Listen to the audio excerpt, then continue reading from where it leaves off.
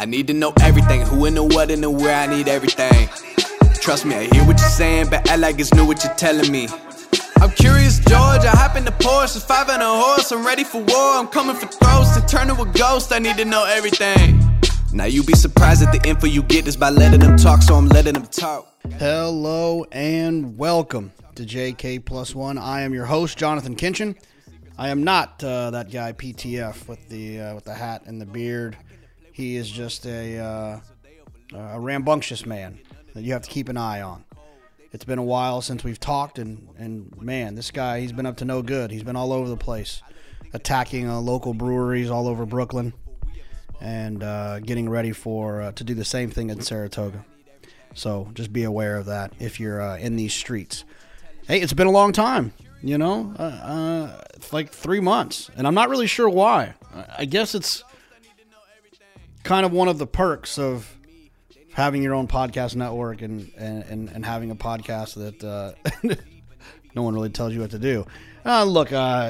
Gearing up for Saratoga, obviously, and taking a little bit of time, but I'm going to try to stay active here leading up to Saratoga, through Saratoga, as much as possible. As much as Druthers and Saratoga Lake and Lake George aren't calling my name on Mondays and Tuesdays, I'll try to throw something together.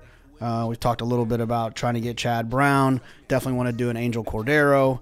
There's a rumor that we might actually get the Pipes, Chris Pipito, which will definitely break the internet if we ever get that one accomplished. So, but in the meantime, what's going on? Nothing. Got the Fox shows, America's Day at the Races on Saturday and Sunday. We're getting close. I think we're in the 20s now, away from Saratoga, and I can't wait, and I'm assuming that most of you are the same. Fun episode, an episode that has been a long time in the making, and it's something that popped on my mind, and I wanted to make sure to get it out there, and it was such a good idea and a good episode that it's kind of what brought me out of the 3-month retirement. So you can thank our good friend Kendrick Carmouche. I'm really excited. This is a fun episode, man. This guy is kind of going through it right now with an injury, and you can never really tell. The spirits are high, the optimism is high. It's just impossible for your cheeks not to hurt after this episode from some laughs, but also just basically smiling all the way through, listening to Kendrick tell stories and talk a little bit about his career and how he's gotten to the point he is now. And that point he'll be right when he gets back from the ankle injury. So I will shut up, and I'm not going to fully shut up. I'm going to talk a little bit, but Kendrick's going to talk most. My friend, your friend, Kendrick Carmouche. Oh, just chilling, brother. Got my leg cocked up in the right position, trying to get back to healing and getting back on my horses that I love. I love that we were talking before we started recording, and you had some music in the background. You said you were watching Parks today. The king of Parks can't leave Parks alone, huh? Nah, yeah, I just can't. You know, that's why I laid my brick and my cement down over there. You know, so you know, I just love watching them ride.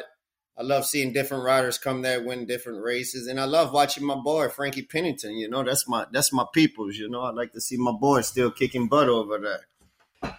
That was I remember the first time I got to meet you. It was I think it was even before I started doing the Fox shows and stuff. But it was all because of Marshall Graham, who is you know, you're definitely the king of Parks, but Marshall's got a little bit of Parks in him as well. How did you and Marshall meet? Was it just at Parks and you riding for him? Yeah, you know, Marshall came along with a group of guys, and he came to Philadelphia Park with Carlos Guerrero, Juan Carlos Guerrero, which he still have a lot of horses with today. Matter of fact, he won the first race, Marshall Graham, with Carlos Guerrero. And Marshall, me and him became very close friends, and I met his other partner, which was Clay. And, you know, me and Marshall just been best friends ever since then. It's not about horses or anything. You know, we just grown to like each other, and we both done a lot for each other. We made it to the winner's circle safe a lot of time, and made a lot of money along the way. So it's funny because the last time I talked to you in this fashion, I mean, I saw you obviously and have talked to you outside of that, but it was right before your first Derby mount. And it's funny, we talk about Parks and you being the king of Parks, and then that translates into you riding your first Derby mount on Bourbonic a few months ago. How did that go? We know how the finish happened, but how was the trip? How was the experience and in your first Derby? I dream of being there one day, and that winning the Wood Memorial and Ty keeping me on the horse, he's a very stand-up guy, Hall of Fame trainer. With me making it there and seeing my mom and dad and my brothers and sisters show up to the dance with me, that just made me believe even more in myself, and that I can even go to the next level in my game and just keep trying to add to it and keep trying to get back there every year. It's a feeling you can't, I can't really describe it, man. It just felt so eerie. It's just unbelievable, man. These, the fans, the people that just love jockeys and horse racing, it puts a smile on my face just because I was born and raised in this game, and I really wanted to get better and keep moving forward. Yeah, it's. I don't think I told you the story yet, but I stayed in Lexington for Derby. I went for Oaks, but I just hung back in Lexington. It was a long day, Oaks Day, if you know what I'm saying. And so we decided to stay back on Derby. And we went to this brewery that I love in Lexington called Mirror Twin Brewery. And we were just hanging out. And the guys that worked there knew that like I was a horse racing guy. And so if anyone had horse racing questions, he would kind of defer them to me. And, I would try to help all I could. And these two brothers came up to me and they were like trying to get an account set up. I was like, all right, well, here you go to Naira Bets and get your account set up. And I said, do you know what you guys want to bet? And they said, we want to bet on the black jockey. And I was like, you can't go wrong there. And so I helped them. I helped them bet. I told them, I said, you're probably better off betting a little bit to win and some to show as well. Yes. You want to, just in case. And they had a blast. It was a sense of pride I could tell for them. To be able to participate as people who lived in Kentucky, to be able to participate in their biggest race, but to kind of have a home team root. And I know that in our conversations, that's your biggest thing. It's never really been a whole lot about race for you in a lot of the interviews I've heard you say, but just that you want to have the opportunity to inspire people. Yes. I mean, listen, it's not about race. It shouldn't be about race. Never. When you work hard to get where you're supposed to be in your career, it's been a lot of ups and downs, man. I struggled a lot of years, meaning mentally, because this is a very mental game, riding horses and trying to get the best horse, trying to get owners to ride you, trainers to ride you. And, you go out there and work and you get taken off some horses for other jockeys, and you just don't know why, because I feel like I can win on them just as much as he went on them, So it was a lot of ups and downs, but over the years, I grew a little older, got a little patienter. I take things the way God sends them to me, and I'm just very grateful for everything. I got a wonderful family, wife and 2 kids. I mean, if it wouldn't be for them, I wouldn't be where I'm at today. I believe it truthfully in my heart that, they kept me together. They duct taped me pretty good. And obviously we'll talk a little bit about just like your background in Louisiana and your father and brother being riders and all that stuff. But I want to focus a little bit more, at least to start on kind of where you are now. How old were you when you went east? When you decided to go? Well, I was 16 years old, and I rode a little bit in Louisiana, but my mom and dad always told me the biggest opportunity always going to be outside of Louisiana, where you're from. And, I always kept that in my head. I was a young guy. I was very quiet whenever I was younger. So I really didn't know how to deal with people. I didn't understand so many personalities they had in the world. So I didn't deal with it at the beginning until I turned about 19. And, I started thinking, sitting in my RV by myself, just thinking about some of the things my dad done over the years to make his career good and make just get people to respect you more and understand that you want to become a winner with a team. It's a team effort out there when you go around the racetrack. It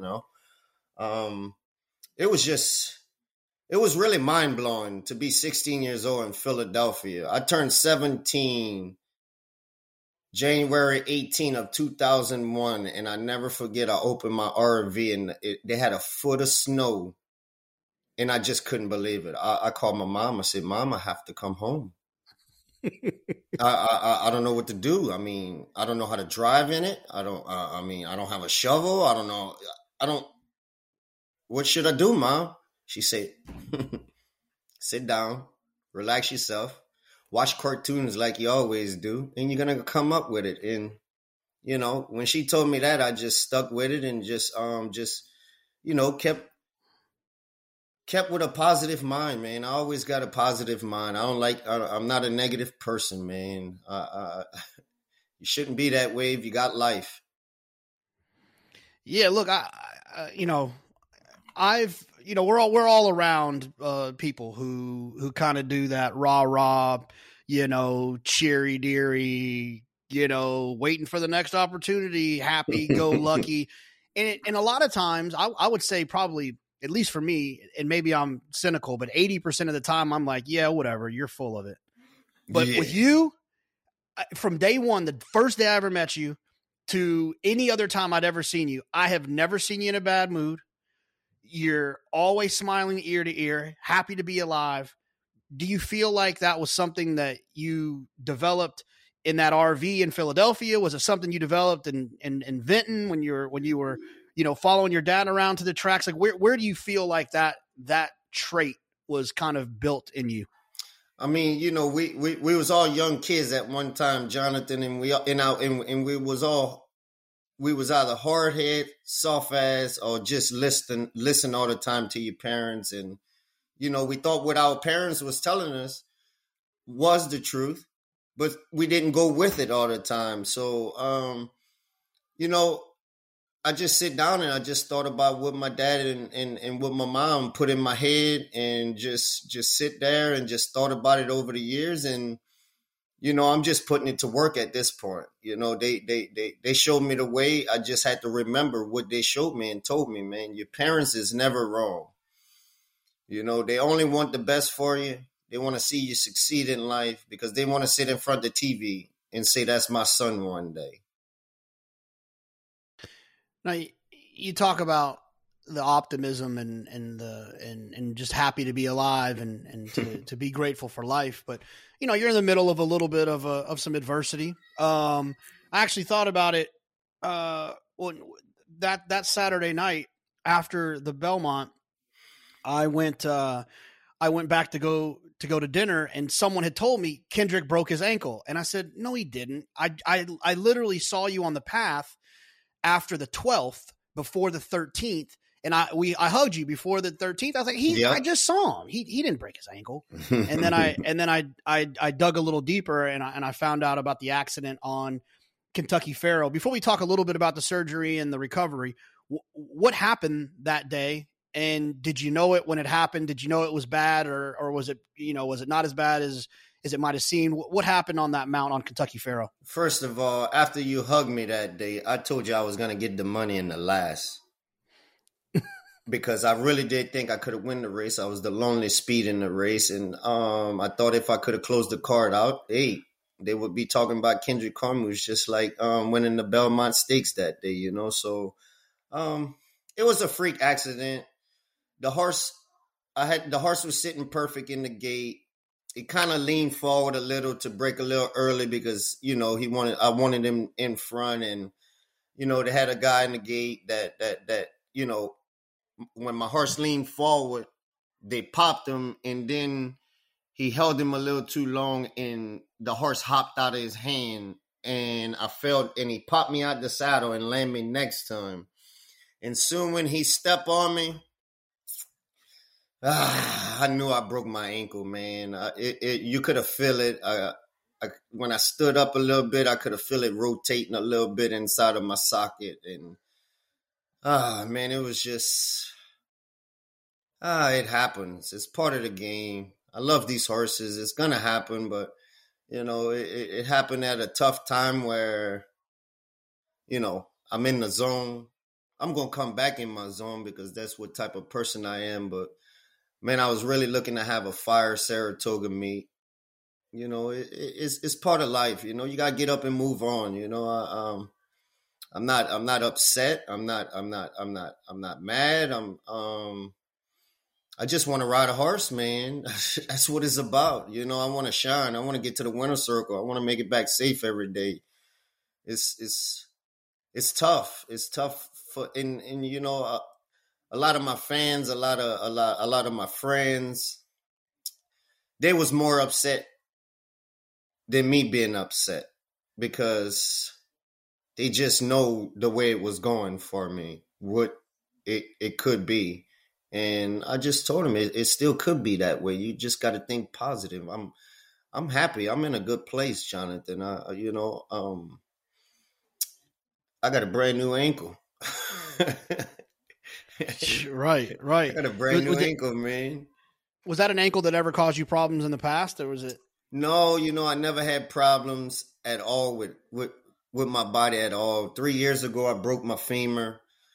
Dr. Phil Krieger from Tennessee, he's such a good guy, man. He's I take my hat off to him, just like I take my hat off to my wife, because I know how much a wife do whenever when a man is at his job and trying to provide for his family. He's part of the circle. He's part of my family.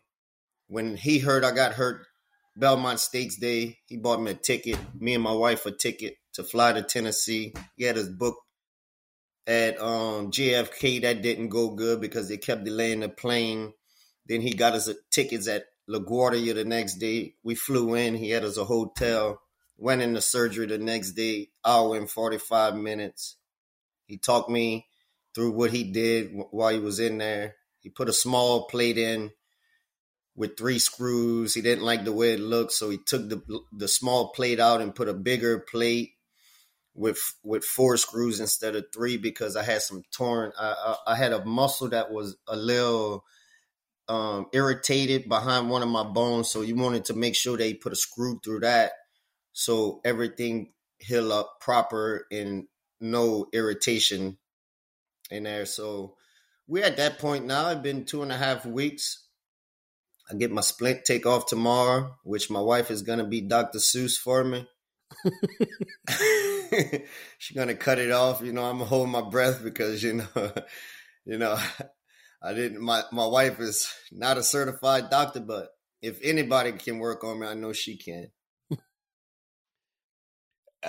What's the road to recovery looking like? Are we gonna see you on that fishing boat in Saratoga, or are we gonna see you on a horse?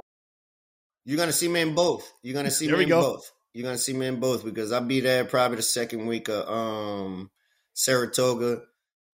I'm supposed to have a cookout for the Thoroughbred Horse Racing Foundation, retired foundation. I love supporting the horses and the people that support the horses after they retire from racing. I think that's a big part of our game, so I want to stick to that mission for myself and my family, because I also get a couple horses off the racetrack that I think is neat and that I've grown close to. So my wife takes them in and use them as her because she teaches the University of Delaware college equitation team. So it helps me, it helps the racetrack, it helps our environment to keep things good, and it's just a love that I have for these horses that I think I should do that. Now, and I think Kendrick is, obviously we'll talk about this year for you. I think it's been obviously remarkable with the Grade 1 wins, the Wood Memorial, the Derby, all that good stuff, the success you had at Aqueduct. what I've noticed as I've gotten to know more people and more owners and trainers and stuff like that, it's the year you had is huge in your success, because trainers know, and trainers like Todd Pletcher, they want to ride you, and they will ride you because they know that you can take care of the business that they need. What I've learned, and no offense to any of the owners that are listening, these are my words, not Kendrick's. The problem is some of these owners who know enough to be dangerous, who feel like their horse only has a shot if they have IRAD. And it's the most ridiculous way of thinking. And it drives me insane to say that by you winning a Grade 1, by you winning the Wood Memorial, by you starting in the Derby, by your success at Aqueduct, if that's what it takes for some of these owners who know enough to get themselves in trouble to feel comfortable with a trainer suggesting you, then so be it. That's why I'm happy that it's going to be a quick turnaround for you to get back going so you can ride that momentum that you created for yourself. Yes, I totally agree. I never knock jocks. I think jocks are in a position because who they are, and they good riders. And, we got the top jocks in the country in New York, but I look at myself as one of the top jocks in the country. The only thing that bothers me out of this whole racing game that I don't understand as a person, as a jockey, is that, I look at these other sports where you got basketball, football, baseball, right? So now you got a jockey that starts off as an apprentice jockey, and he works his way around 8 different racetracks, is in the top 5 or top 10 at every racetrack he'd been to. He moving his way up slowly but surely. Now he clinches 8 titles out of 10 titles in Philadelphia. Now he moves to New York, which is you move to their house, so it's gonna take a little time to grow in their house and put blinds on and put furniture in the house and all of that good stuff. But I look at it like this: if this jock went through all of these racetracks to get where he at, he deserved to have more, give him more of an opportunity. He proved that he can ride anywhere in the country with any jockey. He's proven he should get just as a chance as Irad or any other jockey in New York. That's the way I look at it. Does it go that way? No. But I think that's the way it should go. It's like LeBron. They took LeBron right out of high school. They knew what he was gonna do when he get to the NBA. They got the smaller guys in the smaller how you call, not NBA, the boys that's in the smaller league that they can go to. Oh, the D League or the G League or whatever. Yes, you can pull one from those guys and bring him to the NBA and give him a shot. That's the way I'm looking at it. But, Jonathan, the people that stuck with me throughout my career from Parks, which I can say Todd was part of it, Bruce Levine, all my people in Parks, Chad Brown was a part of it for a couple years. I mean, they pitch me. They still feed me a little. So, I don't have a closed mind about it. I don't have a closed eye about it. I don't get upset if they do take me off a horse, because I feel like that jockey better ride that horse better than me, because he ain't gonna get no run out of him like me. Right. That's the way I look at it. Yes, they might win with some of my horses, but I'm letting you know right now, Jonathan, 9 times out of 10, they can't win on my horses. I make my horses win. It's a big difference when a jockey ride a racehorse. Like I ride 10, you're going to be 9-5 all day. What race did he win? That's what trainers and owners need to see. Not the ones that I can steer around there. Tell me what race you can go back and watch the head on and see this jock move left, move right, take back, move forward, win the race. That's what everyone need to look at, to me. Yeah, and I know you're not saying this, but just to be clear, like, you know, and kudos to Irad. He's put himself in a position where he's getting 9 to 5, and that's great. But Angel Cordero told me once that if there's 10 races in a day, that 7 of those winners, anyone in the room could have won on them. Anybody. And then there's 3 of them where the rider mattered. Yes. You agree with that? I totally agree. I mean, Jonathan, I gotta, you know, I'm sitting here this winter, you know, I got Trevor McCarthy in the back side of my corner next to me. And I got my valet, which is a very knowledgeable guy when it comes to racehorses, trainers, you name it, he's on it. Trevor McCarthy never rode with me a lot. He was always in Maryland, Philadelphia, and all those places. So he came to New York one winter. You know, I really didn't get engaged with him. But this winter, he was a little bit closer to me in the jocks room. I'm sitting there. He talking to me. I said, listen, kid, I'm going to show you how to win some races, right? I'm going to tell you what I'm going to do. Throughout the race, I'm going to show you how to ride a race. And this is what I'm going to do to win the race. I made him a believer. When I walked back to the jocks room, he said, Kendrick, how do you vision that? How do you do that?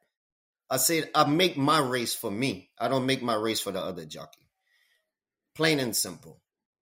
I'm not going to go out there and kill you on the lead, but if I got to push you to go 22 and back up off you, where you can go a little bit faster, then I close in, I can beat you the last quarter of a mile.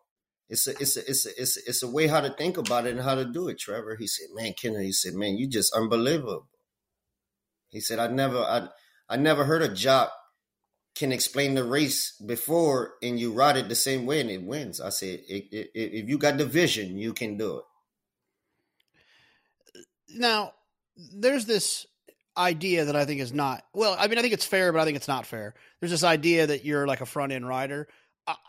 I don't think that's true. I think that you don't get in their way. If they're forward and they need to be forward for their best chance to win, they're going to be there. They're going to be on the lead, my brother. I'm just letting you know. Listen, Jonathan, out of anything I do, is the best thing to do is to break good. That's my best thing to do. If they break good, I'm going to make the other jockey think about taking back.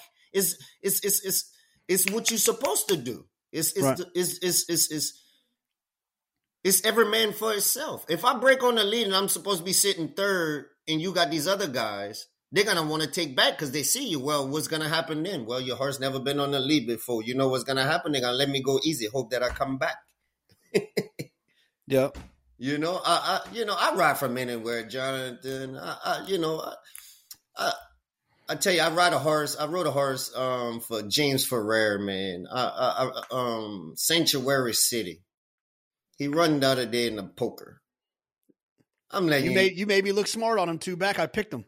Man, Jonathan, I'm telling you, Jonathan. Look, this horse here, I can never get beat on this horse if I ride him the same way every single time. Just don't get him stopped. You don't have to get him stopped. Just swing him out. He gonna win. Right then and there, you can tell if a jockey can sit last and a jockey can be on the lead. You know he can ride from anywhere on the racetrack. Plain and simple.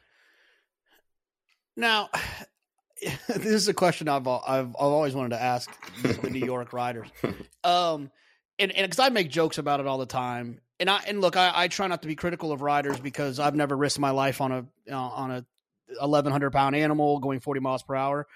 And I also realize that a lot of times when you know, analysts or bettors complain, they're very contradictory in their complaints. Like they'll get mad if you go too fast, but then they'll also get mad if you didn't make the lead. You just can't have it both ways. So I try to avoid it as much as I can. But I will say this: turf racing in New York, for whatever reason, the paces never materialize.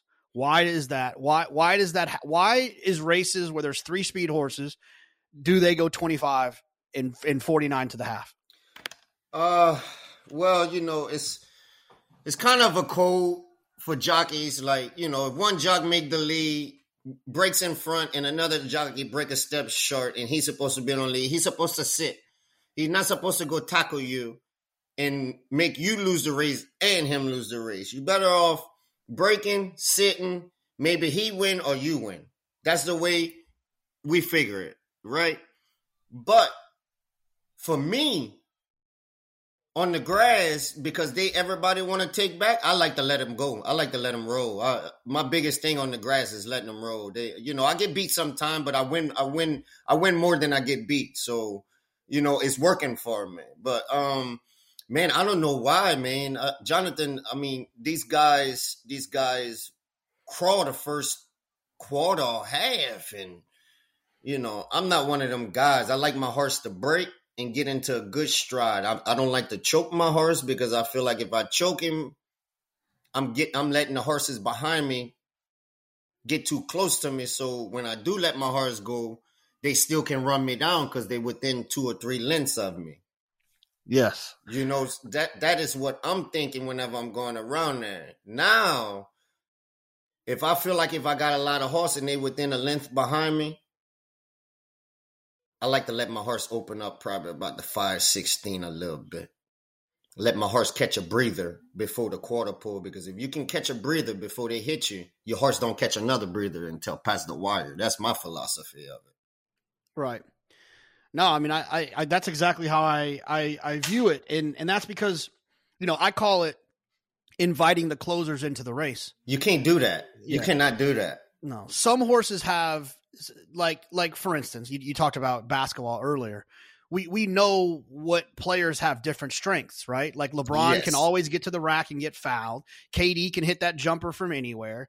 Steph will hit a 3 from half court. But if you're playing with Steph and you don't ever let him shoot threes, then you've taken away what it is he's so great at. Yes, it'll be the same thing as them taking the whip away from us. Which I want to talk about for sure. And I just feel like when you have a speed horse and you go 49 to the half, you've taken away that horse's 3-pointer. His 3-pointer is 46 and change. That's his 3. Yes, you're totally correct. And you see that is correct, because like if you read the paper, see, you also gotta know, Jonathan, see the bettors and people don't realize. They don't remember the day of the racetrack, how the racetrack was favoring. You feel me? See, I remember everything, Jonathan. I don't forget nothing whenever I ride my horses or when the track changes, You got to know when the track changes. You got to know when it's good inside or bad outside. So if my horse go 40, if my horse went 22, 47, 45 at Belmont, when you get to Aqueduct this winter, you can't go that fast. That track going to eat you up. The stretch going to eat you up. It's too long. So now you got to back it down to 23, 46, and 4. And you're going to go 112. It's a logic. You got to know your ovals. Belmont, you cannot move around the turn. You move around the turn, you're going to get beat every time. The last 3-4 jumps. Every single time. Is it because the turns are so big, or what? Why is that? The turns are so big. The turns are so big. I rode a horse a couple weeks ago at the beginning of the meet for Rob Atras, Mike Dubb, and Goldford Farm, right? Chateau, Chateau, yes, of course. Right? In the winter, the track is cold. The track is a little bit quicker. The turns are tighter. The stretch is longer, though. Okay, but this horse wins his races around the turn. So if you can open up 5 around the turn, you can hold him to 2 lengths the last 16th of a mile. Well, that's how I went on him in Aqueduct. He came to Belmont. I try to beat the grade 1 horse for Forensic Fire. Yeah, for Kelly Breen. Try to open up. I can't open up around the turn. The turn too big. He not even. You can feel him. He can't even adjust to it. That's what bettors and people don't know that we know. Right. And I hope I explained it enough where they can understand it whenever they hear me talk, because... Well, let me ask you, so is it, when you say that, is it more about where the turn happens in the race, or is it the fact that he actually likes running on the turn on his left lead, kind of leaning with the gravity of the turn? Like, is it the turn itself, or is it just where it's the turn itself? Belmont turns are big and sweeping. Aqueduct, you got like a little bank to it where when he hits it, he dives into it. Like it cuts you into it like a race car track. Belmont is not like that. Belmont, when you hit it, it's just like you driving on the road. You just got to sit there. If you let your horse run in the turn at Belmont, you're in trouble, brother. You are in trouble. You're going to get beat the last 16, unless you're just on much the best. Now, does Saratoga play a little bit more like Aqueduct in terms of being able to move on the turn? Yes. And I explained this to Rob Atchers and the owners, like, you know, if it was my horse, that's how I explain things where they can understand me, because, you know, most jockeys is just going to tell you the horse ran good. Hey, thank you very much. I'll see you next time. No, I need to explain this to you so I can make me a winner and you guys a winner. Y'all need to save this horse for Saratoga. This horse around the turns, he's going to win his races, and you're going to open up enough where they're going to have to come catch him, because the more horses chase a horse on the lead, the tighter they get. I'm just letting you know. That's my philosophy. Yeah, no, I'm a big believer in getting them off the bridle early, the other horses. Yes, because if they got to engage you around the turn to catch up with you, they got to go to sticking and driving, and you sitting there, and you got to know, you got to hold your horse together as long as you can, because you know they coming. But just hold him together to the 3/16 pole. If you can hold him together to the 3/16 pole and they 2 lengths behind you, he's going to give you another length and a half. That's it. That's all he can give you, but you better make it work from there. Absolutely. Yeah, that's the part of the game I've always tried to understand better, is those inner race dynamics that don't show up on the paper. Right. And that's what a lot of people don't understand, you know, and for the bettors out there, Jonathan, New York is very tough to be sitting inside with these jocks, because these jocks know where you're at. They know what you're doing. They're not going to let you through, you know, so you got to make your own passage. You got to make your own race for yourself, and you got to confuse them of what they think and what they can do to you. Right. It's the way it is. Yeah. No, I can imagine the grass is where that comes into play the most versus the dirt. Yes. And, you know, the grass races, you just got to sit, man. You just got to sit. I finally, Jonathan, what a lot of people don't know is that my favorite thing to do is ride the grass, man.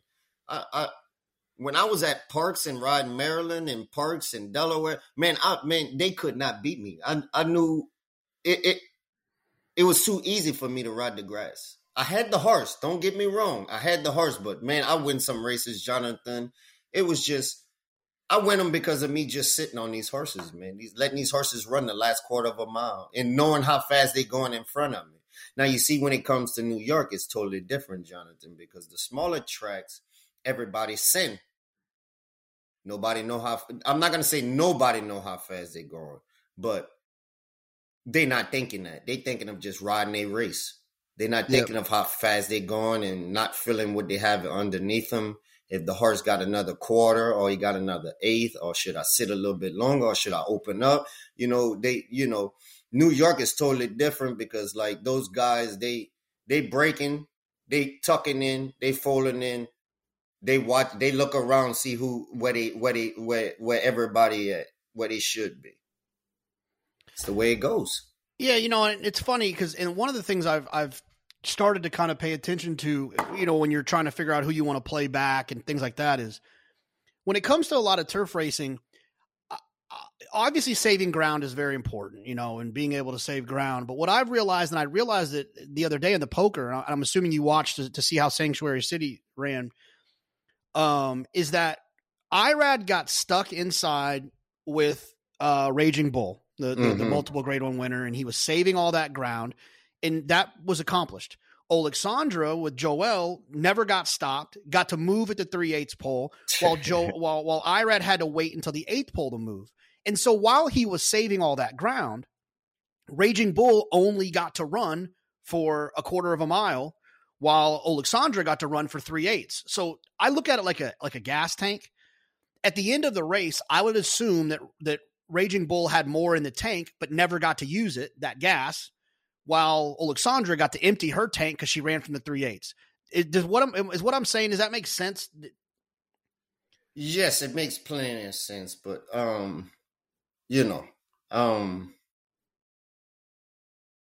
put me on Raging Bull. Raging Bull never go inside to win a race. Okay. Irad is the top jockey in the country. Let me just go ahead and say that. He's my buddy. But when you on the best horse and you know they going that fast, you know they got to come back. So put yourself in the clear. Look at Sanctuary City. Jose had him blocked in from the half a mile pole. Why would I stay in there? I would ease my horse back, let Jose go, tip out like Joel did, and Sanctuary City got first run. Now you got the filly coming around Sanctuary City. Well, who got the best kick? We don't know because none of them. Sanctuary never got a clear trip, or Raging Bull. And Raging Bull always go outside to win a race because that's his running style. It's just, I don't know, man. I mean, Jonathan, I got an open mind whenever I'm out there. I know if they going that fast, I'm getting outside. I'm going outside. They're going to come back to you. And you're going to get stopped. You're going to get stopped. Now, you got to worry about getting your horse back together to re-engage, and then you get beat ahead. Because why? Joel got the momentum. How important is it to not get stopped?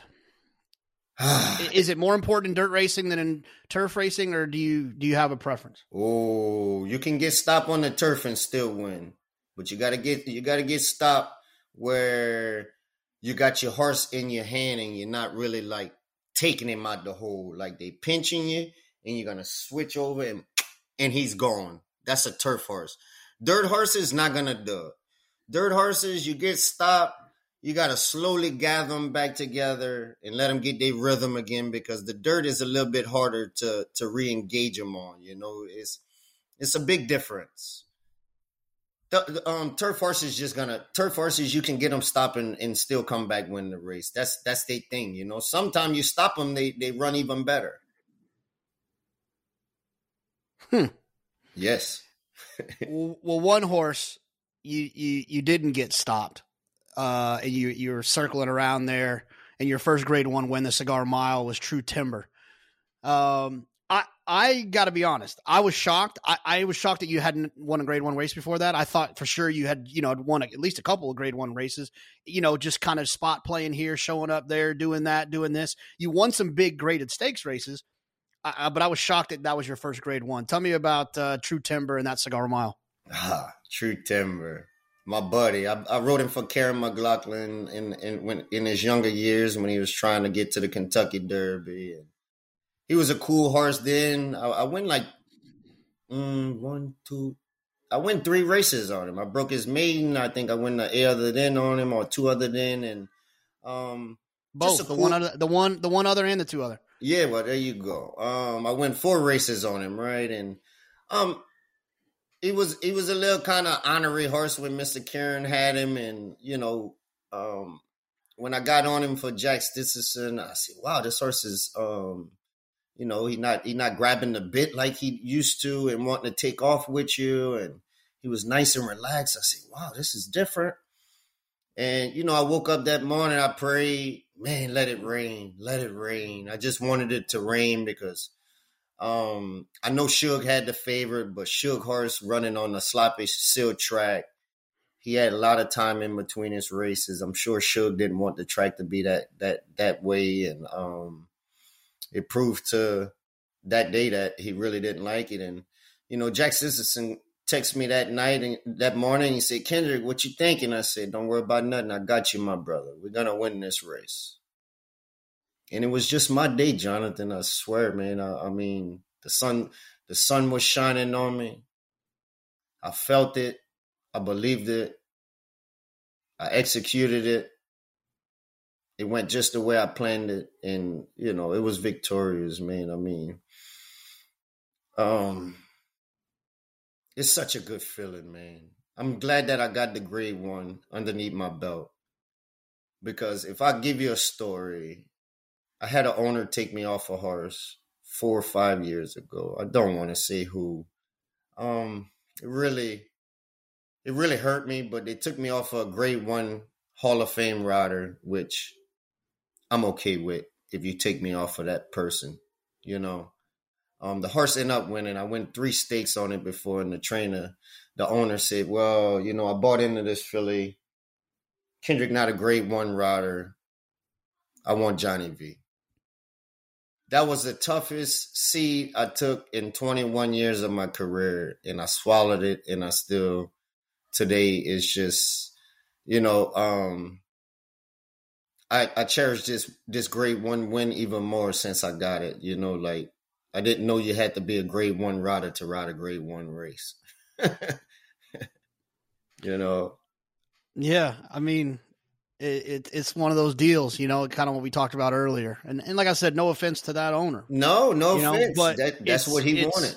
But that's, you know, and then there's part of me that understands that logic, right? It's like, yes, they put a lot of money into these situations. They got we see and we see it all the time where rides can make the difference. Yes, and they want to feel like they have. They can win. They're gonna win and lose with that choice.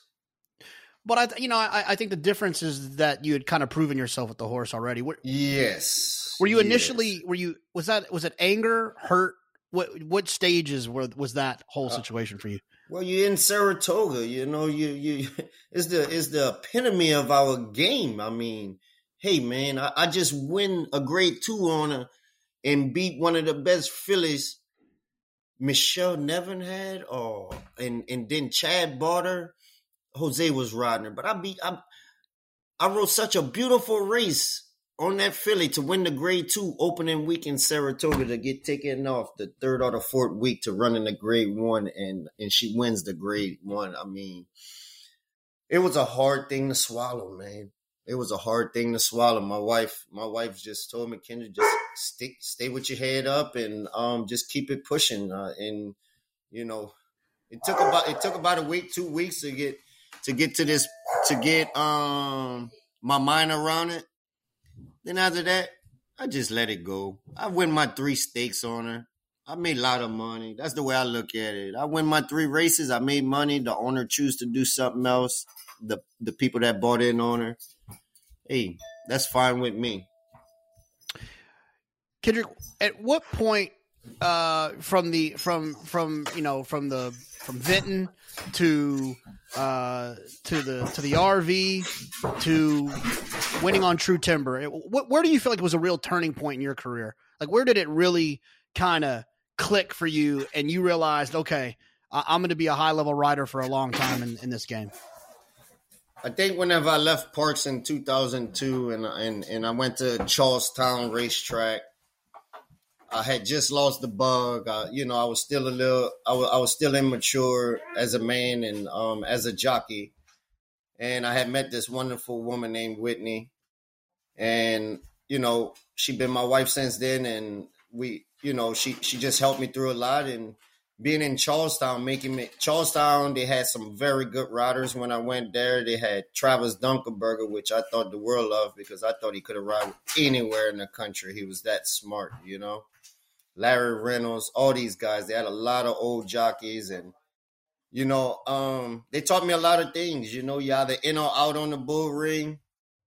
It's really hard to study the pose on a bull ring. It's not like a mile track. You got to know when to move, even though the stretch is short. And they just those guys made me very aggressive, you know. And I got really good at the gates in West Virginia whenever I was there. I mean, it all just built up to where I'm at now, and I think that's what got me where I'm at today in my career is Charlestown, West Virginia. I really truly believe that in my heart. You know, after 4 or 5 years of me being there, I had the leading trainer call me to come ride one of the biggest races that goes on in Charlestown. the West Virginia, the Derby. I think it's the what's the big race there for 750 for older horses? Oh, the Charlestown Classic? Charlestown Classic. I win the first Charlestown Classic. Researcher. He called me, say, Kendrick, I know you're not in Philly no more, but you're still shipping to Charlestown and ride. Do you want to come ride? I said, yes, sir. I come ride your horse in the big race. Biggest race I ever rode, Jonathan. I said, well, I know what Jeff Ronco, that's his name. He said, Kendrick, the only thing I want you to do is just stay on the rail. Do not come off the rail. And I was riding with Johnny Velasquez, David Flores. Now, this is a whole culture shock for me because I never been around those guys yet. That was the first time I ever rode with any of those big guys. And when I win that race, I knew I could have been a good jockey.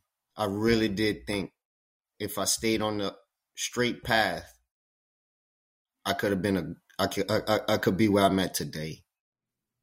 And I still have a lot of people that love me there, and I love them, and they know what I'm speaking is the truth. How was that your kind of your first time riding the bull ring, or did you have some experience? I guess Delta's kind of a bull ring, isn't it? Nah, brother, that ain't no bull ring for me. That's like a mile track to me, Jonathan, to be honest. I mean, a bull ring is Charlestown, Timonium, Charlestown. I never forget. I was in Philadelphia. They had a trainer named Mark Fusco, and Jack Armstrong was the owner. They had a horse that they got from Golden Gate, In High Pursuit. I never forget the horse name. They say, Kendrick, you from Louisiana? Come on, man, jump in the car. We're gonna go run this horse in Charlestown 4.5. You're gonna ride this horse. Now I'm still at Parks with the bug. Man, you sure? I never rode no bull ring. He said, you not rode a bull ring? He said, well, first for everything, Kenny. You Cajun, you can do it. I said, yeah, I'm sure I can, man. Let's go. This horse win like 4 or 5 races. It just goes to show you, maybe they was leading me in the right direction to better my career, and I take my hats off to those guys because they was a big part of my career too, They got me started at a lot of places, winning races, and, just wild and wonderful West Virginia, baby. They say once you drink the water, you can't leave there, but I drank so much water and I knew what my mission was. My mission was always to get back to a mile track to do what I do best. And as you can see, Jonathan, we getting it now, brother. We getting it full speed ahead. Well, we're gonna definitely get to Louisiana and media. They call us a tease. We're going to talk about the Fog story. Yeah. But we're gonna save that one. I wanted to give you an opportunity, Kendrick, with everything that's going on, and you had mentioned it earlier. Everything going on at Monmouth, about the crop. And a lot of the conversations, my personal opinion is 2 things. One, I've never risked my life on top of a 4-legged animal, so I defer to the experts when it comes to what's necessary and not necessary. Second hold thing, on, can I pause you? Who's the experts in this situation? Oh, without a doubt, it's to me, it's you guys. Okay, go ahead. You can finish. The other thing is, as an animal lover, I am a believer in the modern crop being a significantly more comfortable situation than the old. Yes. And the third thing I'll say is that I also am aware that we as a sport have to do better for public perception. Because at the end of the day, the public can cause us problems and can be problematic for us, like they have in other industries. We see it with some of the changes they've made in hockey and obviously the brain stuff that they're focusing on in the NFL. And so I'm aware of that. I totally agree. I do feel that you, Johnny, and the rest of the riders, Mike Smith and all of the guys, need to be at the table to be a part of the conversation. So that's my stance on it, but I'll let you roll and talk a little bit about that whole situation. Well, first of all, I want to say I'm 37 years old. I was born in Louisiana. I was born on a horse, under a horse, on top of a horse, okay? I love animals. I love our sport. We changed the whip 3 different times in the last 10 years, 15 years to make it to this point where we wouldn't have to not use our whips, okay? We got cushioned poppers. I feel like whoever they invited to the table don't want horse racing at all. Meaning, and speaking of, Peter, I have to say it. I totally disagree with taking the whips away from the jockeys because they never rode a horse. They don't know the risks that we have on top of the horse without a whip. As you can see in Mama, they going every which way they can go because ain't no jock can tap a horse or can control the horse to make him go the right way. Okay. Now, for me, I know whenever I'm winning or I got a horse running and the horse is moving from the whip, that don't mean apply more, but stay with the same rhythm that you're giving it and you can win the race. Now, when it comes to beating on a horse and you're not getting a placing, fine them, suspend them. I totally agree. We already got that in place in New York. And it all comes from California, this stuff. I hate to say it, but all of this comes from California, horses breaking down. It wasn't from the whip the horses was breaking down. It was from the racetrack the horses was breaking down. So to kill our business in the bettors, which the bettors not going to bet the jockeys or the racetracks if they don't see the jockeys putting their full ability, because they want to see their money spend correctly. I understand that. We do have rules in New York where we can't hit a certain amount of time in a row. We got to re-engage our horse and ride him a little bit to see a difference. Then we got to switch stick or do something different. I think this is going to hurt our racing game. I think it need to be all start at the top. We're in New York racing. It need to go from the biggest racing on down. It shouldn't go from the smallest tracks on up. No such thing. It's supposed to always start at the top.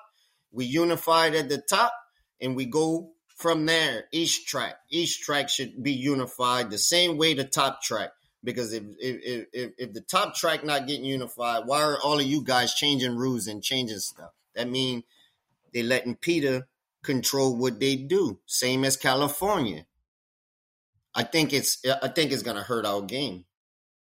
I think yeah, change, yeah, okay, y'all do see change, but the first person that get hurt from this, they're gonna sue the racetrack because why everybody else not doing it? You feel me, Jonathan?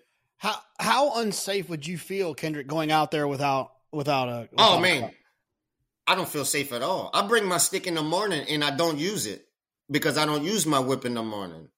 You know, I bring my stick in the morning just to make sure if he wheels with me, I correct him. Or if he try to duck from underneath me, I tap him, he gets back underneath me. Or if he gets out around the turn, I tap him with my right hand whip, he goes in. Horse lugs in, you switch your stick, you go left. You hit him on the shoulder, or you hit him on the butt. If that's not working, stop hitting him, grab him, and hold him. It's very simple.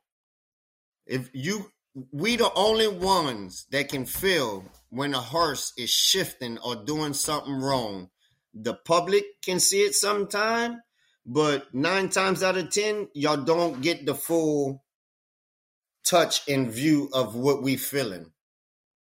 So it breaks my heart that you know, people think we're abusing horses. We're not abusing horses. It's part of the sport that we engage the horse to run faster, not abuse the horse, but you know, nobody gonna keep hitting a horse if he's running fast. We're only gonna hit him if we trying to get to the next horse to beat him.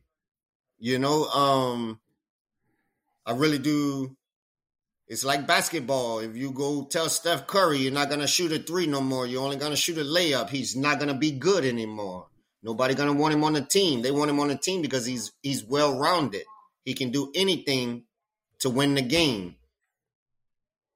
What about LeBron James? LeBron James is everybody want to be on his team because he's gonna make the team better. He's gonna show them how to do things in the game to win the game.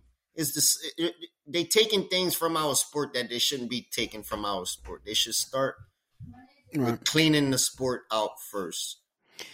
Yeah, my biggest issue I think is that, you know, I think one thing we have to be careful of as an industry is that we don't make changes to appease people that are never going to be appeased, right? Like that. Truthfully, that's the biggest way to. That's the only way to say it. The honest way to say it. What you just said, Jonathan. Yeah, you know, and look, like I said, you know, and I think we all agree that we have to change with the times. We cannot be archaic and dig our heels in the sand and say we're not going to change, because that could set us up for a bigger problem later. Yes. But I do think. And even though we changed, Jonathan, even though we changed the poppers the last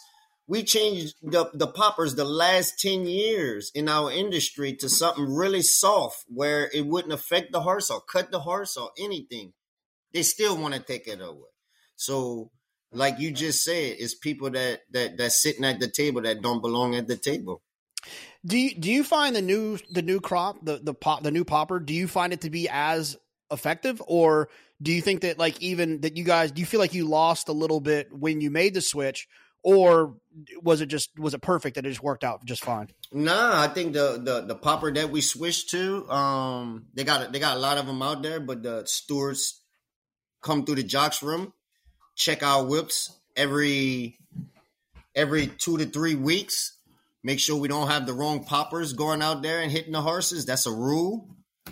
They come all the time and check them, and I don't think it from the old whips to this whips is 20 lengths different, Jonathan.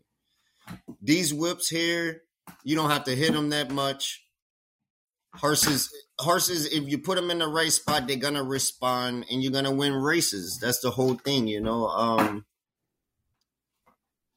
It's a tough situation, but they going about it the wrong way. They really are. Are you fearful that this is a spreading idea, or do you feel like this is kind of contained at the moment, or is the guild and the rest of the riders, are you concerned that this is a spreading kind of idea that could pour into other racetracks? I really do think it's gonna spread. I really wouldn't want it to spread because it's part of our industry, you know. I mean, it's for our safety, to be exact, you know. That's safety is more important than anything. They, you know, the people they put at the table, they're not worried about our safety. They worry about the horse safety too. It's the horse and the jock safety. They just looking at the perception of it. They're not looking at the horse or the jockey's safety. I mean, I done seen so many horses jump the fence in the last couple of years and just do odd things. It wasn't because of the whip. It wasn't because of nothing. It's just because the horse figured he should jump the fence. Yeah, no, I mean, when I first started being around horses, a guy at a farm told me that they basically spend 24 hours a day trying to kill themselves. That they're just very rambunctious and unsafe animals when it comes to what they're doing. Like they don't take a lot of caution in their actions when they're out in the field, or, you know, they'll just run in. Some of the stories of how horses get injured is some of the most bizarre stuff you'll ever hear. And I guess we don't really apply that. I've always thought the stick thing was more of a rider safety, but I forget now that it is, if a horse goes right or left into a fence, that's problematic. And if you can kind of redirect them, that does involve their safety as well. Yes. It's the horse safety, the jock safety, and it's just it's a tough situation, Jonathan. Like I can't believe they allowed that at Monmouth Park. As you can see, look, the handle didn't drop. Everything didn't drop at Monmouth Park. I mean, I watched a 2-year-old race the other day at Monmouth. It was scary. I wouldn't even want to sit on a 2-year-old at Monmouth to say go around the track because they don't know nothing. Anything can happen when you leave the gate because you don't have you can't do nothing with your whip, or you get fined $500, or you get fined $1,000, or you get suspended 7 days. It's a no-win situation for horse and jockey and owner and trainer. Well, to wrap that portion of it up, I guess we can kind of go full circle here. The first time you probably picked up a riding crop, I'd imagine it was before you picked up a pencil, I'm guessing. Well, yeah. And you know what, Jonathan? I picked up a whip before I picked up a pencil, but my dad never let me have a whip in my hand the first 2 years of my career, like as I was getting started, like galloping and learning how to control the horse, I think that's a big part of it as well. My dad taught me how to control the horse and deal with the horse first, instead of just abusing the horse. And they do have people out there that do that, and that's the people that should be fined, should be put off the track. It can be used as a weapon or a tool. Now, for those that don't know, your father, your brother, all riders. But I've heard you say before that your dad didn't really directly teach you a bunch of lessons. He encouraged you to pay attention and to see what he was doing and to be around the game. How much truth is there to that? Oh man, I tell you, my dad is a very quiet guy. You would have to say something to him to make him speak, so that has a lot to do with it. And my dad just told me, he never taught me much. He just told me, just pay attention and listen. And he said, what you're going to gather out of all of that is what you're going to take out of it, what's good and what's bad out of it. And that's all I ever done all my life. And I made mistakes. We all make mistakes. We human. I'm not perfect at all, even though I have a smile on my face every day, blah, blah, blah, and all of that. It can be some days I'm down, but you'll never know because I smile all the time. And that beats the wave of being negative. No, I think it's pretty cool. I mean, I always think it's cool that, that Irad and Jose get to ride together, and I think that's interesting and fun. But when you started your career, you got to ride. Did you ride with your brother and your dad, or just your dad? I just rode with my dad, man. It was really fun riding with my dad, man. He's sitting across the corner looking at me, and I'm sitting across the corner looking at him, and I can't read nothing. My dad putting up and laying down, and I'm saying, man, he's going to beat me this race. He got me one day. I'll never forget. I just laughed my butt off. We're coming around the old Evangeline, and I'm sitting third, and I see my dad pull up in the hole at the 3-8 point. I say, oh, I got you. You're not going to come out of there. He never said nothing, Jonathan. He never looked at me. I never saw him glance through his goggles, nothing. He just sit in that pocket. And I say, all right, let me move before this jockey come off the rail. Before I could have moved, what you think happened? He come off the rail. My dad win the race. I finished third. He said, son, I thought you said you got me. I said, I thought I had you.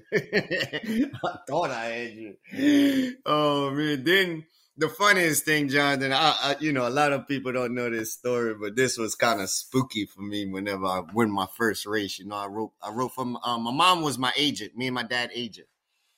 So my dad had two horses in the race. He had the favorite for Keep Bourgeois, and he had the second favorite for my first cousin, Shelton Zeno. So my dad said, put Toto on. My nickname is Toto, like the little dog on Wizard of Oz. That's my nickname, you know. Mm-hmm. Put him on Erlen Aaron. I said, okay, I ride Erlen Aaron for my cousin. So my dad rode Keep Bourgeois horse, and going into the first turn, my dad horse took a bad step. He had to pull him up, and oh man, I was nervous because I was behind him. And he said, just go to the rail. Just stay on the rail. Don't worry about it. You're gonna win the race. You're gonna win the race. And I said, all right, let me tuck in. It's a 10-horse field. Let me tuck in. I tuck in, sitting there, getting a little dirt, pulling goggles. I said, man, the rail is opening up the whole way. This is weird. So then I get to the 5:16 part. My buddy is on the lead that we grew up with, Logan Cormier. I'll never forget it. I holler at him, yo, open up the rail. I got a lot of horse. He said, don't you move. I'm open up in a minute. I said, what? Sure enough, we get to the 8th pole. He opened up. I went by like 4 or 5 lengths. You should have saw the picture. It was undescribable. All the people in the winner's circle is all my first and second cousins, man. It was just like, it was unbelievable. Then my dad come hug me where they could have put water and paint me and everything. I said, Dad, I can't believe you holding me right now. He said, son, it happened to me. It's going to happen to you. Oh, and my mom never came to the races too much, Jonathan. She too nervous. She only want to see the last quarter of a mile of the race. She want to see me break in the last quarter of a mile. The rest of it, she can't watch me. She said it's just I get too nervous. I done it too long, Kendrick. I said, okay, Mom, it's okay. It's okay. How was she as an agent? How was that? My mom was a hustler, man. Jonathan, my mom could have go talk to anybody, man. She, her and my dad was a good team. They done very good. She hustled. She went to every barn. She made me work. I mean, I was getting on 10, 15 horses every morning as a bug rider, working, man, working, not riding the best horses, but I was getting lucky. I was winning races.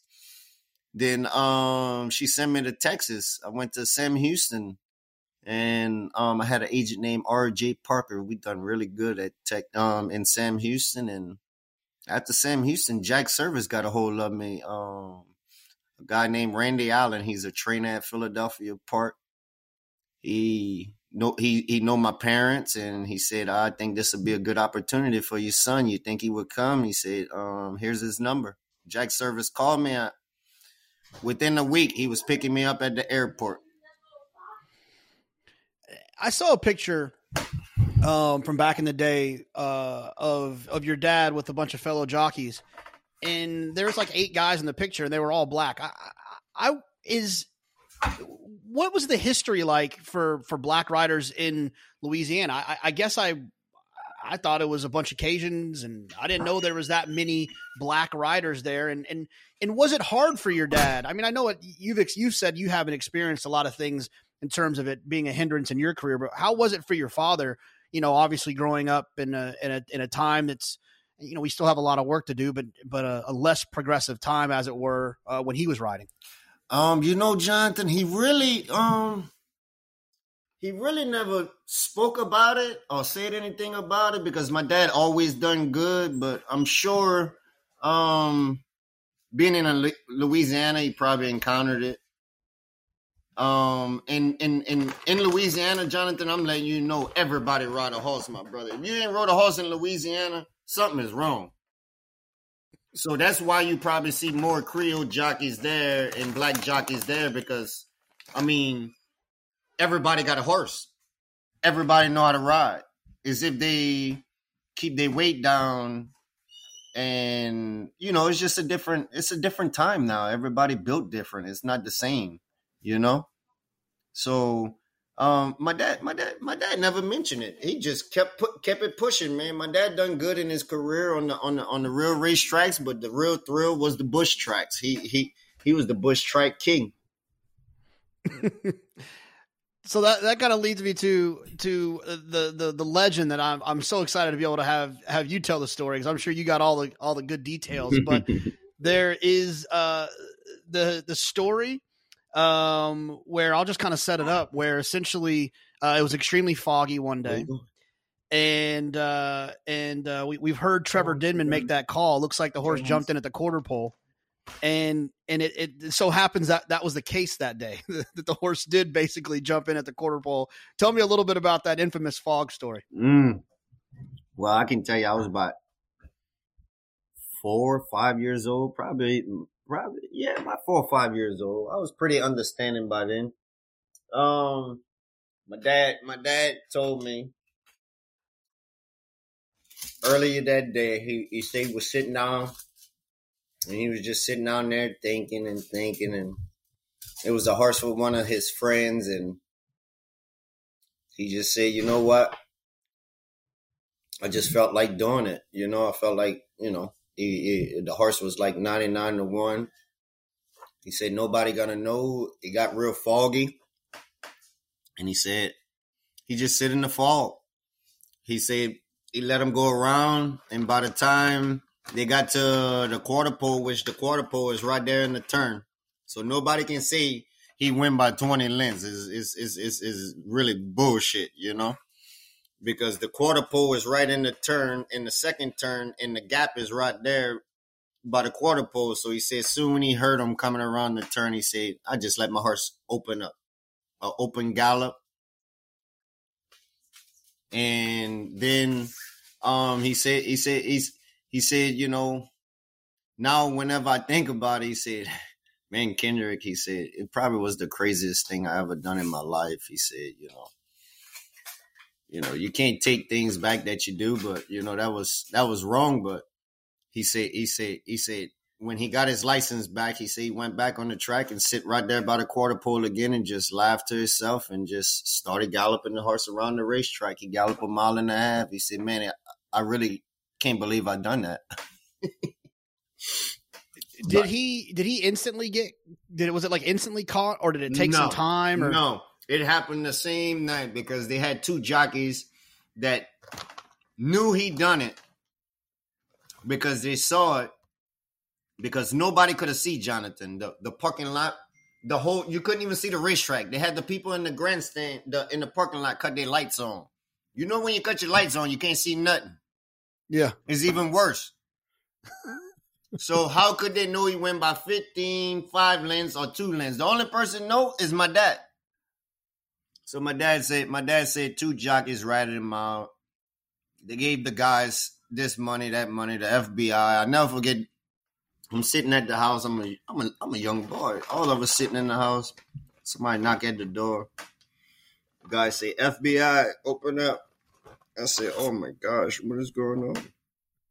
And the 2 guys sit at the table, and they say, Sylvester Cormuch, did you know what you did? He said, yes, sir. He said, well, you're going to have to be penalized for it. My dad said, well, here, you can have the license. Take it.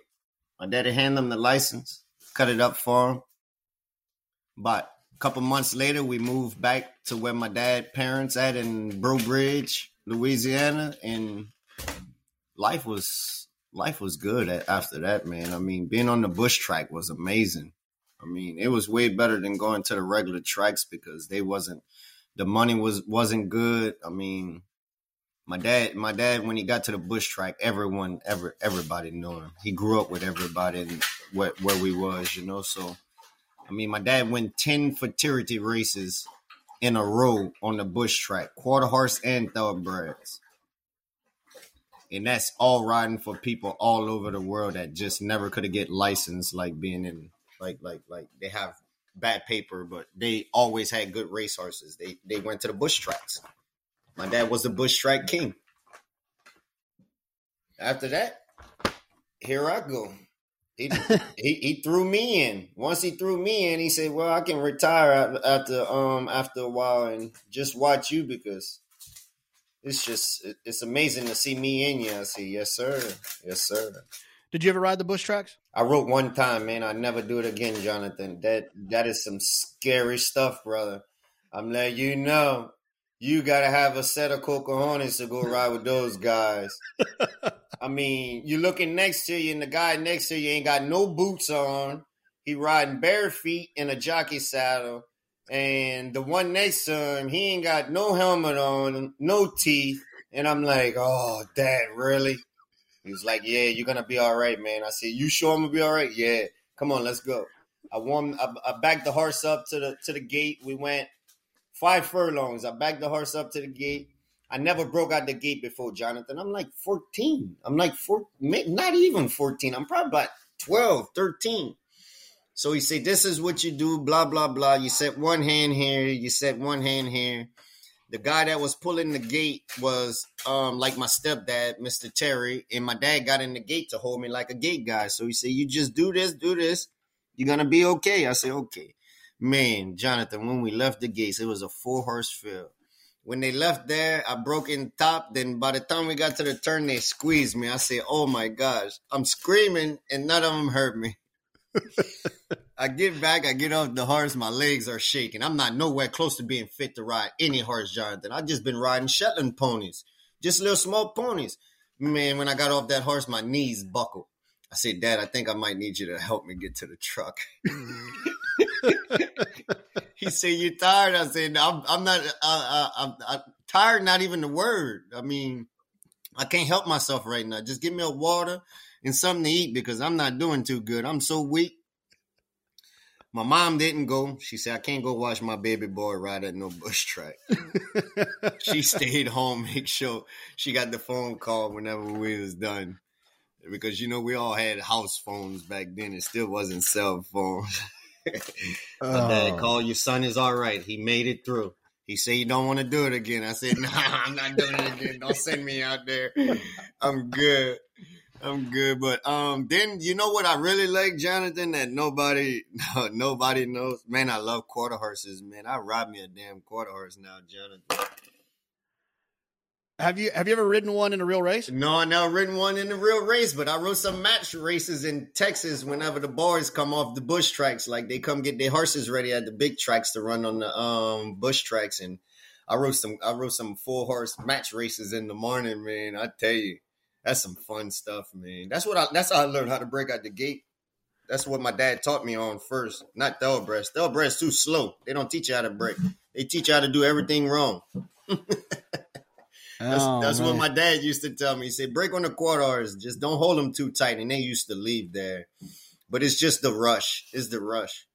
So my dad asked me the other day, he said, man, my buddy got a good quarter horse that went 3 in a row. If he wants you to come ride a $1 million race, I said, sign me up. I'll be there. Oh, that'd be awesome. Sign me up. I would love to do it, you know. I got a little cousin named Jared Jurnett. He's in Mountaineer. He's my second cousin. I saw him went on a quarter horse the other day. I said, boy, you got it in your blood too, huh? He said, yeah, cuz I can do it all. Oh, that's awesome. Yeah. Well, I got a couple of quick ones we'll wrap up with, and I'll save you for another time, Kendra. We got to have you on again. People are going to love this episode. The first one is there's a lot of riders that I watch that pay attention when there's a bias, and there's a lot that don't pay attention. You are one that pays attention to when there is a bias. Do you feel it when you're out there that it's different parts of the racetrack are better, or is it a watching the races and seeing, you know, kind of horses either underachieve or overachieve on certain parts of the racetrack? You can see it when you go on the track. If you know what a racetrack's supposed to look like and the color of it each day over the period of time, you know, it's like Belmont. When we start back at Belmont, the track usually fast all the time because nobody been running on it. It's been sealed all winter. So when they open it, if you ever watch the times on horses when they work at Belmont, the first couple of weeks, they all work 46, 59.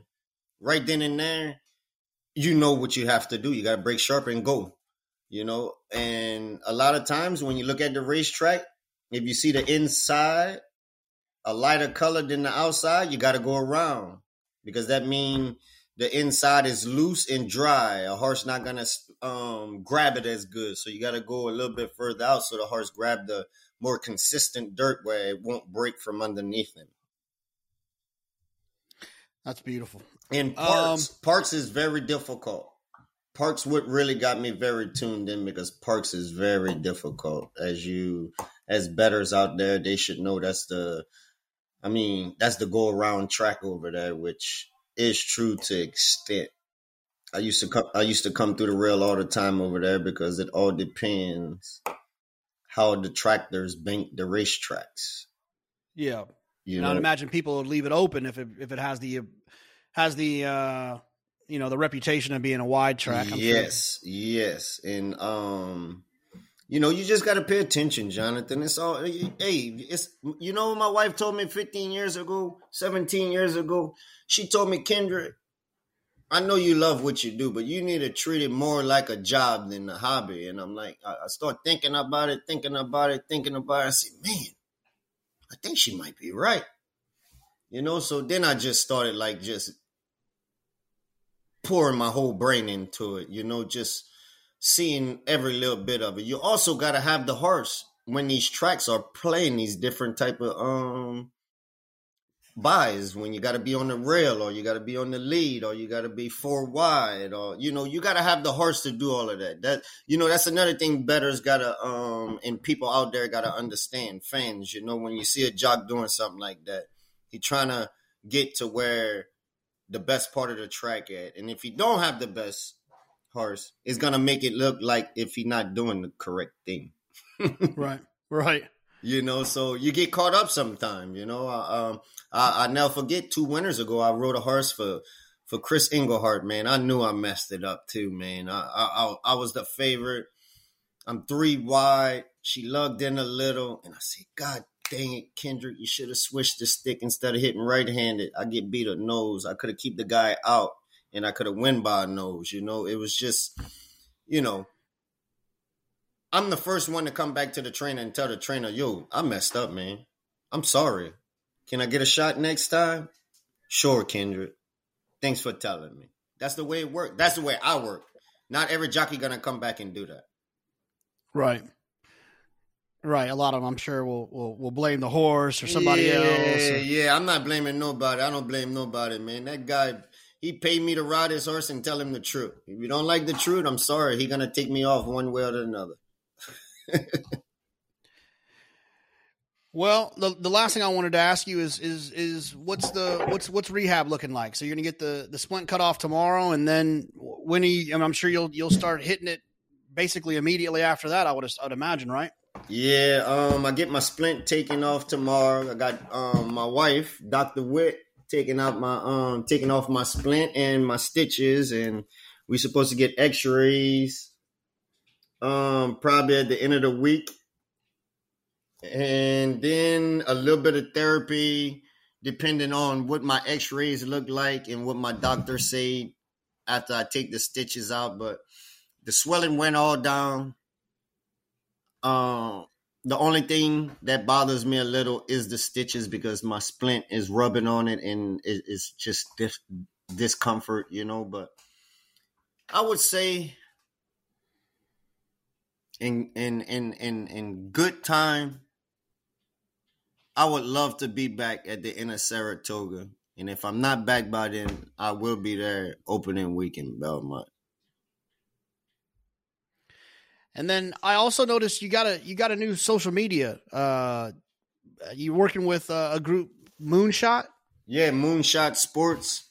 It's a new group that just came out. Young guys that came out of college. They best friends with my little brother from Philadelphia, and they all grew up together. So, I want to give them a shot to get in the sport and kind of expand our sport with Nike, Reebok. I'm trying to open up a new door for our industry, for us jockeys, because finding sponsors at these big races is so hard to find sponsors that don't conflict with the racetrack, or if somebody catering at the track. So, I went with these guys, and they some young guys. They hungry and they wanna push to get more business. And I gave them a shot. We're gonna work with it. I told them they got my undivided attention. I'm the guy that they need on the team where we can push forward with this Moonshot Sports. We're gonna get it there too. That's beautiful. Yeah. I remember we talked off air about a sponsorship opportunity. You kept running into obstacles leading up to the Derby for your Derby and Oaks mounts, and so I love it. Yeah, I can't imagine racetracks blocking Nike. Yes, that's that, and you know what? It can only better us in our game and get people to understand our sport better. And maybe we wouldn't have these obstacles that we're going through right now in the racehorse game. They might be a brighter light on it. So that's the way I'm thinking. And and I do have I have 2 kids. I have a family that I want to show the right way how to go about things, and maybe it can push them to do something like this. It's life, man. It's life. You can't beat it. Well, Kendrick, we're rooting like hell for you for a healthy recovery, and we're looking forward to. Well, I'm looking forward to seeing you in Saratoga, whether it's out on that boat or it's on the track. As soon as you can get back there healthy, and you're an inspiration. I know that's important to you. You inspire a lot of people just to have a better attitude.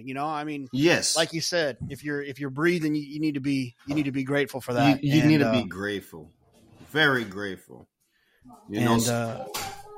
You're an easy guy to root for, and I can assure you we'll be rooting like hell for you. Thank you very much. And if it's one thing I can say before I get off of air, I just really hope people find peace in their heart and mind, and just love, man. Just love, man. We all live once. We all live to die, but we all here for a good reason. Put that in your mind, and you're gonna be successful in life. We all here for a good reason.